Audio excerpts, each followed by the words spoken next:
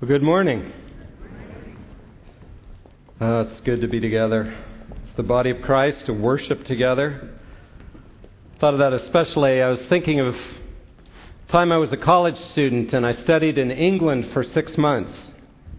It happened to be spring break, and so I left where I was near London, went up to Scotland with a couple of friends, and we ended up having some conflict. So I ended up traveling by myself. I was in Edinburgh, Scotland. It was Easter weekend, and I was totally alone. In a foreign culture, didn't know anybody, felt completely out of place, completely alone. There's a few times in my life that I can think of where I felt so alone. But I think that's part of the human condition. As human beings, we manage to avoid that sense of isolation as much as we can. We try to gather together in groups and commit and whatever, but there is a depth of isolation and loneliness as part of the human condition ever since creation. When God created man, He said, "Let us make man in our image." Who's the us? It's the Trinity, right? Father, Son, and Holy Spirit. God was a community within Himself, and He said, "Let us make man in our image." Male and female, He created them. And He created us as people who are relational people. We're only whole as human beings when we are in relationship with Him and then in proper relationship with one another as well. But sin entered the world right away, right? Remember what happened to Adam and Eve? They chose sin, and what happened? They started hiding from one another and from God. Their first two sons had conflict, and their elder son killed their younger son. Ever since then, man has been struggling to get along. Every relationship we have some pretty good relationships, but every relationship we have is tainted with that sin, that selfishness, and so there is no perfect relationships. There's a brokenness to mankind. His relationships are broken, and our families reflect that. Some of us came from pretty good families, some from maybe not so good families, and yet every family reflects a certain amount of that brokenness. So we're left with this longing for community, this longing for more. We're created for more. And yet there's this sense, this fear of rejection, and so we draw close to people, but then we push away, and we have conflict, and so we're hurt, and so we swear to never be hurt again, and so we pull back, and it's this struggle we have relationally in this life, in this world. But God, throughout Ephesians, throughout the Scriptures, that's the great news, isn't it? That God knows. And God has intervened in our lives. He's in the business of restoring creation to how it originally was meant to be. And the book of Ephesians, especially these first 3 chapters, really chronicle that plan of His. Our banner here, beautiful banner, sit, walk, stand, summarizes the entire book of Ephesians. Sit is the first 3 chapters. We've been seated with Christ, and so these first 3 chapters describe what God has done for us to bring restoration to our broken lives and our broken world. Then chapters 4 through the beginning of 6 tell us how we are therefore to walk in a manner worthy of the gospel to which you've been called. And then stand firm in the spiritual warfare that we face, is chapter 6:10 to the end. Sit, walk, stand chronicles the entire book of Ephesians. And in our chapter, in our verse today, in our verses, in the end of chapter 2, we see how God is, first of all, the first part of the chapter, 1 through 10, Rod spent 3 weeks on that, chronicling how God has moved us from death to life, seated us with Christ, changed us, created a new humanity in us. In our verses today, 11 through 22, he chronicles how God has moved us from isolation to a new community. The community of the saints is something brand new that God's created that we get to be part of. That's what we'll be looking at today. It explains what we were in our isolation, what God has done, and then how we should view ourselves as this new humanity, this new creation. So let me pray and let's look at this scripture together. Lord, thank you that you have intervened in this broken world. That through your Son Jesus, you are restoring mankind to yourself and to one another. May we catch a glimpse today of the glory of what you want the community of Christ to be. We pray in Jesus' name. Amen. Verse 11 and 12, he begins by saying, therefore, remember that formerly you were.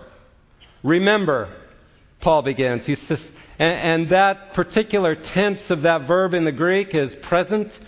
It means it's a command, but it's present, which means it's continuous. Never forget what you've come from. Never forget what life apart from Christ is like.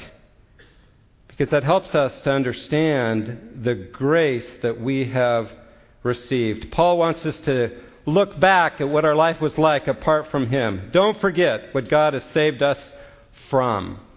Now, he's speaking here specifically to Gentiles, which is almost everybody in this room, probably. Probably not very many of you came from a Jewish background, maybe some. But he's talking specifically to Gentiles about what we've been saved from. He begins by saying, remember, you are the so-called uncircumcision, called that by the so-called circumcision. He's talking about this division here between the Jews and the Gentiles. Now, we don't understand that quite as clearly in our culture because we don't live in a culture where that's as strong. But he's talking about this massive division. You see, God began working in the Jews, right?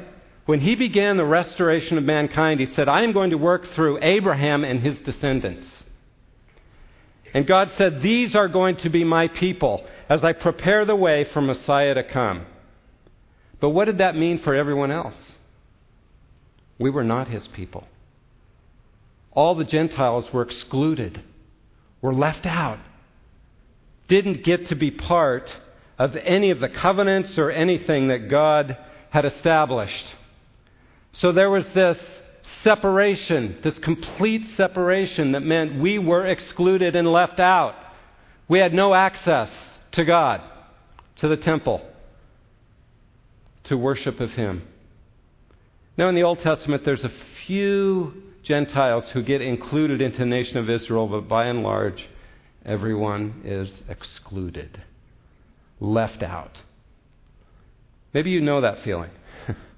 Think back in junior high or high school, those horrible days when there were groups, and if you weren't one of the cool ones, if you weren't one of the ones who was a good athlete or whatever, or the best looking, or you got excluded and you were left out. That's what he's describing here, being left out, not part of the in-group. And it's funny how he describes it here. He says the Jews called you names. You're the uncircumcision. Well, we're pretty good at that, calling names, right?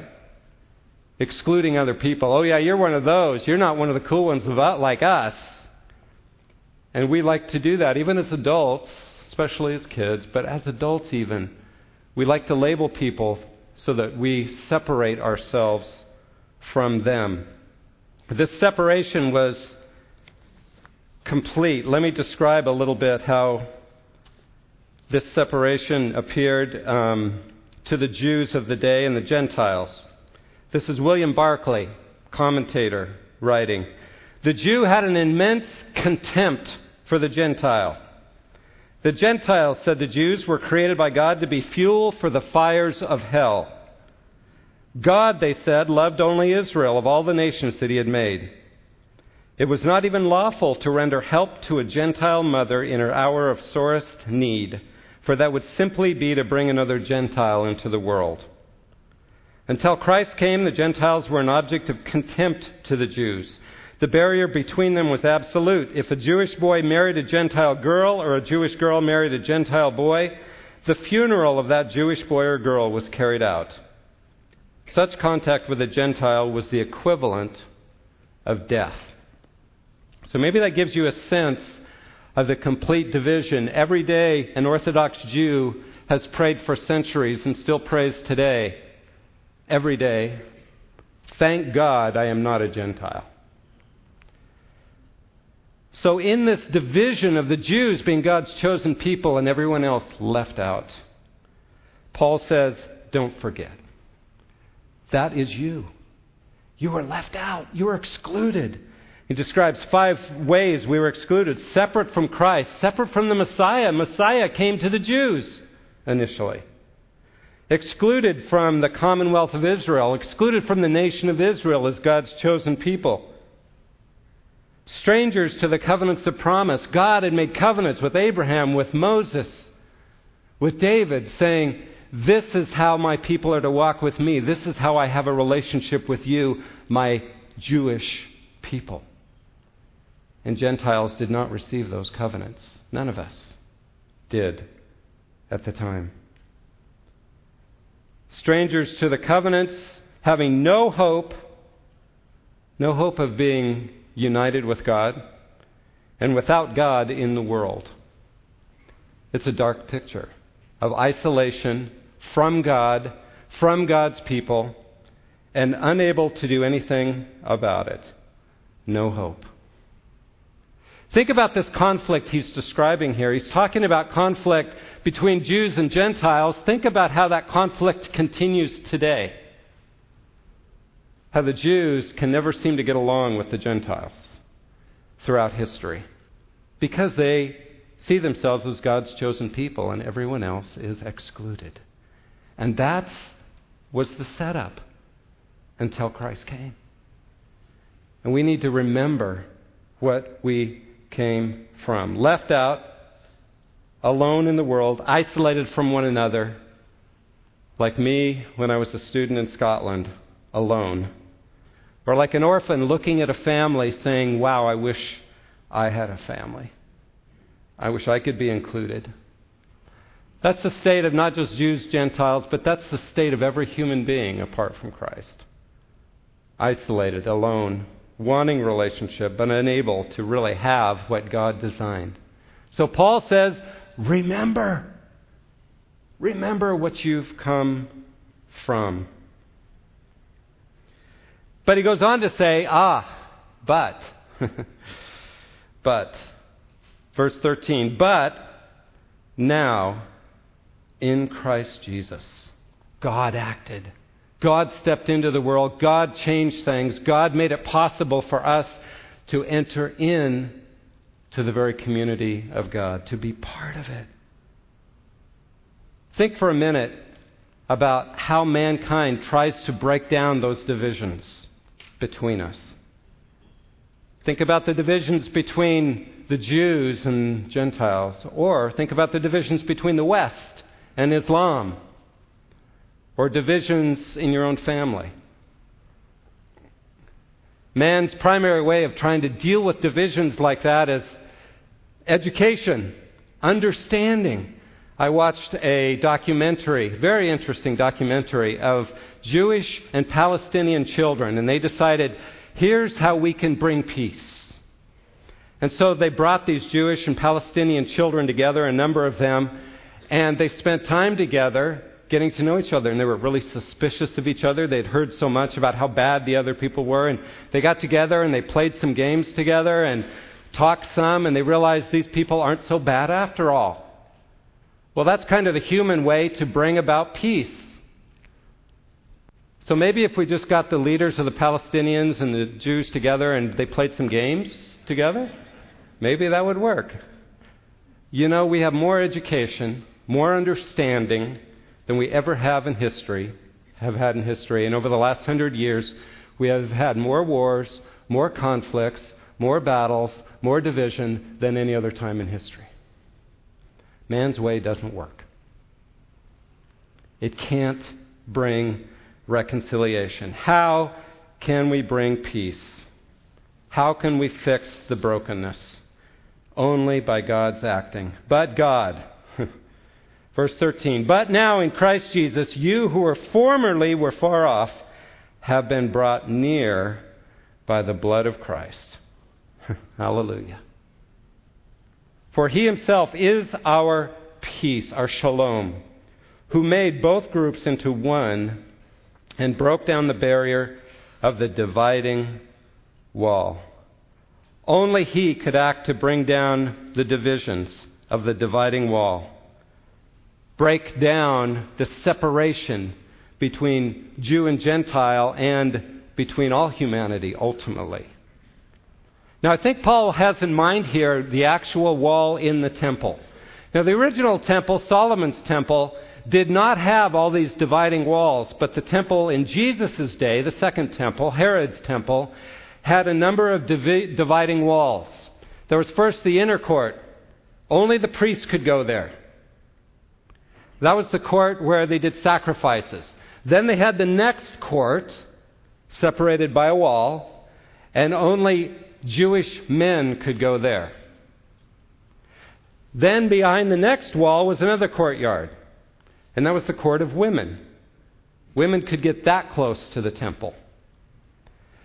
That was all on one level, and then you would drop down several steps, and there was another wall that was about 4.5 feet tall, and behind that was the court of the Gentiles.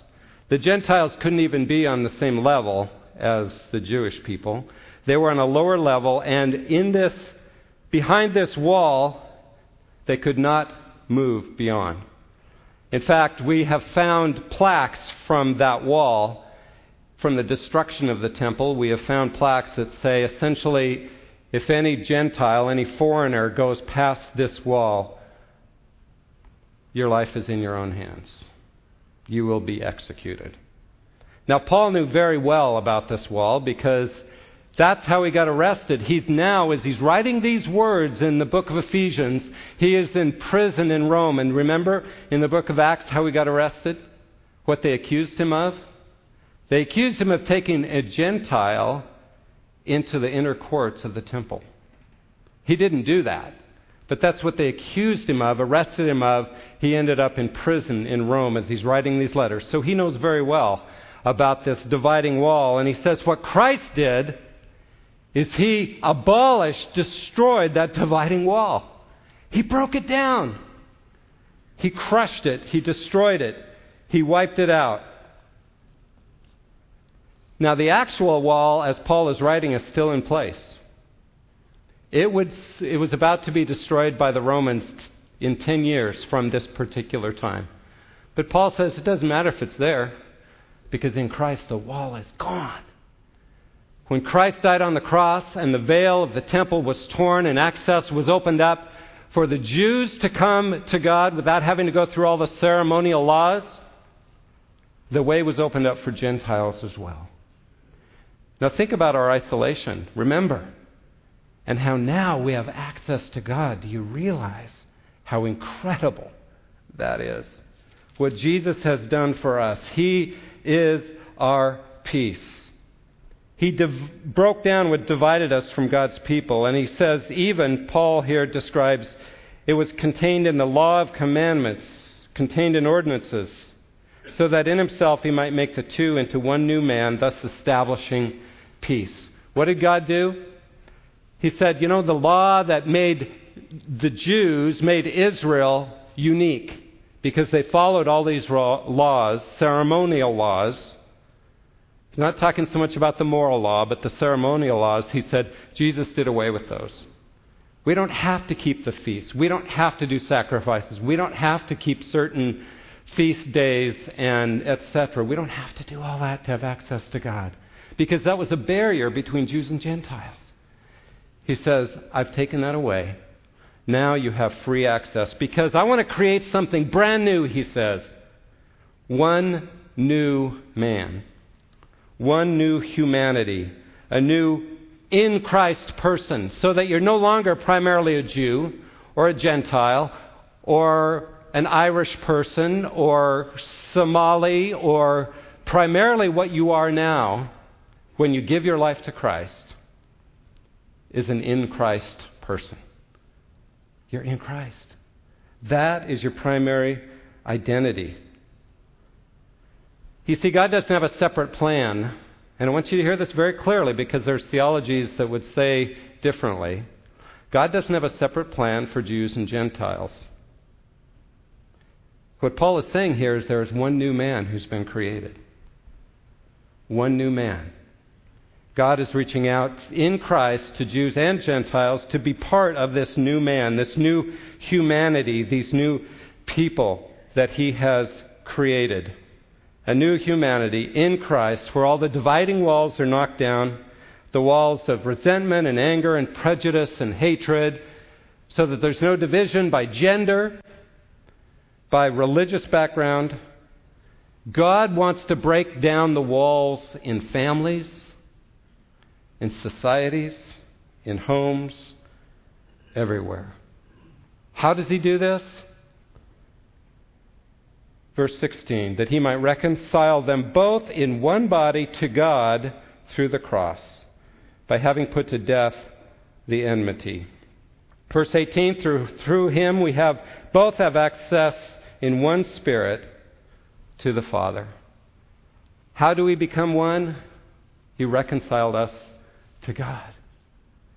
You see, and if you're reconciled to Him, then you are one humanity. You are a new creation. You are a new community that God has created that's more important than any other community you might be part of.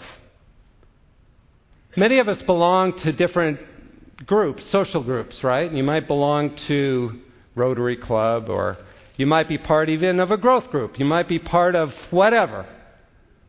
My son is in college. He's part of a fraternity. They create a community, a brotherhood, where they do a lot of activities together and they have certain rituals and traditions they go through, and it creates this sense of community. But think about all those kinds of community, even as a citizen of the United States or whatever. All those communities are external, right? It's all something you belong to outside of yourself. But in Christ, see, when you put your faith in Christ and the Holy Spirit came to dwell within you, then you became one with every other believer. Not externally, but internally. We became part of the body of Christ. That created this brand new community that is deeper than any other possible community you can imagine. The Spirit dwells in us, and so I am one with you, and that makes me closer to you than even my own family, except my family's believers too now, so we are deeply one as well. This kind of oneness is, as I say, it's deeper than your family oneness. When I was a kid, growing up, there were 4 Kramer boys, and we loved to hang out with the 7 Raleigh boys. We could form just about any kind of team you wanted between the 11 of us, and we played together all the time. And it was great. But the one thing that was difficult about this is that the Raleighs often fought each other. And they'd be fighting each other, and they'd be, getting on each other. And so I found out pretty quickly that it wasn't very smart to take sides. Because I would jump in and say, Mike's right, or whatever, and I would jump in, and then they would both turn on me. It's like, well, wait a minute. I'm trying to help here, and I'm defending you, and now you're turning on me. See, blood's thicker than water, right? As they say. But what we need to understand and begin to get a grasp of, and what Paul's trying to help us understand, is blood may be thicker than water, but the Spirit is far thicker than blood. The Spirit goes far deeper. And your oneness with the people sitting right next to you and around you goes far deeper than any other relationship that could be apart from Christ. I've experienced this kind of oneness with I mean, I've traveled around the world. I've gone to a lot of places. I've met people on planes. I've met people. I still have a friendship I've mentioned before with Rafiq Bhatti, who's a Pakistani pastor. When I met him, he could basically speak no English. When I met him 30 years ago, we still write regularly after 30 years, and we had the sweetest fellowship together. Sitting on a plane by a little woman who I found out was a Catholic professor who loved Jesus. We had the sweetest fellowship. I've had the sweetest fellowship with people from all kinds of backgrounds, all kinds of cultures, because there was a oneness in Christ that bonded us together, even when we couldn't speak the same language. Why? Because God has created a new humanity, a new man, and in Christ's person, that everyone who puts their faith in Christ becomes one of them. All of a sudden, skin color doesn't matter, background doesn't matter, all those things don't matter. What matters is that we know and worship Jesus himself. So what is this new community? How should we think about ourselves? If God did all that, how should we think about ourselves? How should we view ourselves? He goes on to tell us in verse 19 and following. He gives us three illustrations. Three illustrations to show us ways we can view ourselves in this new way. First of all, he says we should view ourselves as privileged citizens of the kingdom of God. Privileged citizens of the kingdom of God. So then, verse 19, you are no longer strangers and aliens. You're no longer foreigners to God and to all his promises, but you are fellow citizens with the saints. Now again, we don't always understand the depth of this because we live in our particular culture. If you're a citizen of America, you probably got this that way by being born here.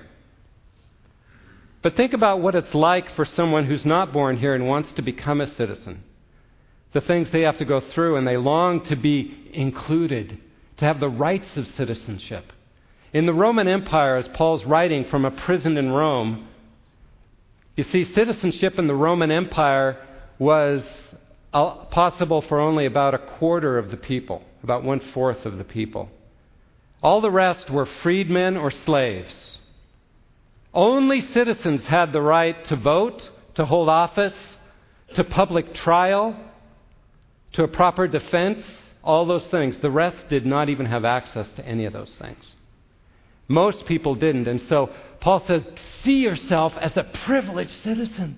You've got all the rights now that only the Jews used to have. And now you've been included. You are part of the kingdom of God. And we all have one king that we follow. And we're all part of the kingdom. So see yourself as a privileged citizen of this new kingdom. Then he uses another illustration. He said, and you are of God's household, God's family. See yourself as brothers and sisters in a family. That's why Paul often uses that, brothers, sisters. He calls the saints, other believers, brothers and sisters. Because in our world, the family is typically the most intimate relationship we have on earth. The family. And again, the family can be real messy or it can be pretty solid. It's never perfect on earth. But it's generally the most intimate relationships we have. And he says, look, you are now part of God's family. You've been included in. Now, we all have one Father who loves us, who provides for us, who cares for us, who disciplines us, who walks with us, who takes care of us. And we're all brothers and sisters in this family. So see yourself as part of this family. And the body of Christ then becomes the place where there's greater intimacy than even your human family. That's how it's meant to be. Then he uses a third illustration, that we are to see ourselves as a growing temple. Having been built on the foundation of the apostles and prophets, Christ Jesus himself being the cornerstone, the whole building being fitted together is growing into a holy temple in the Lord. says something very interesting here. He says, this temple, this building, what is the temple for? What did the temple represent to the people of Paul's day, the Jews of Paul's day especially? It was the place where God dwelt on earth. And he says, we are that place where God dwells on earth. We are the temple. But he says it's built on the foundation of the apostles and the prophets. Some difference of opinion of what he's talking about here when he talks about the prophets. Is it New Testament prophets or is it the Old Testament prophets? Personally, I think he's describing the Old Testament prophets, because in this whole context, he's saying, look, we are built together on what? God's revelation in the Old Testament and the New Testament. That's what Jews and Gentiles have now been combined into this new humanity, and we all look to the same truth that God has revealed in the Old Testament and the New Testament. And the cornerstone, it says, is Jesus. Cornerstone, in those days, they would lay the cornerstone, and then every other stone that was part of that building had to be properly oriented to the cornerstone and built upon that.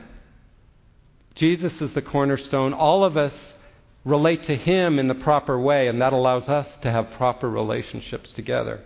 But he says something interesting about this temple. He says it's a growing temple. Now, buildings are kind of solid, right? But he says it's growing. People are being added. And it grows as our relationships with one another get stronger.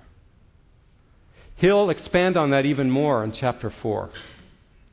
As he talks about the importance of our relationships with one another, how we are learning to love each other and care for one another and live out our destiny as the people of God. Learning to care for each other. Love one another. That's why in the New Testament there are over 30 one another commands. Why is that? Because it's so important in how we relate to one another, how we learn to love one another. As Jesus said, they'll know we are Christians by our love for one another. God has created a whole new humanity. But what's most important is how we relate to one another as we live out that humanity so that God can be seen in us. We are the dwelling place of God. He can be seen by the way we love one another. I don't know if you've been to the redwoods of Central California coast near Eureka. They're incredible. I love going there. I've been there several times. They're massive trees, the biggest growing thing on earth. They go up to 350 feet high, some of them. Huge, huge trees. Something very interesting about their root structure. Their root structure typically only goes 5 feet into the ground. They have no major taproot like a lot of trees that goes down and holds it in place. And their roots are usually only about 1 inch in diameter, but they go out 5 feet underground or so, up to 250 feet. The way they don't get blown over with such a shallow root structure is that they grow in groves, and their roots intertwine with the roots of other trees. And as they hold on to one another, when the winds and the storms come on the California coast, those redwoods stand up to whatever comes their way. Why? Because they are woven together by their root structure. What a beautiful picture of the body of Christ. Let me say that there is no such thing as an isolated Christian. Someone who says, well, it's just me and God. We do our own thing. I have to question, where's God in this? And now, I understand we can have a relationship with God apart from other people, but God redeemed us for relationship with Him and relationship with one another. And therefore, God's call to us is to learn to weave our lives together with others, learn to be vulnerable and open, learn to share our lives, learn to love and be loved, care for one another in the body of Christ, so that He might dwell in us. I love that last verse. In whom you also are being built together into a dwelling of God in the Spirit. We're God's nation. We're God's family. We're God's temple. He's broken down the dividing walls between Jew and Gentile and all other dividing walls between race and gender, etc., so that we might live as the people of God and He might be visible in us.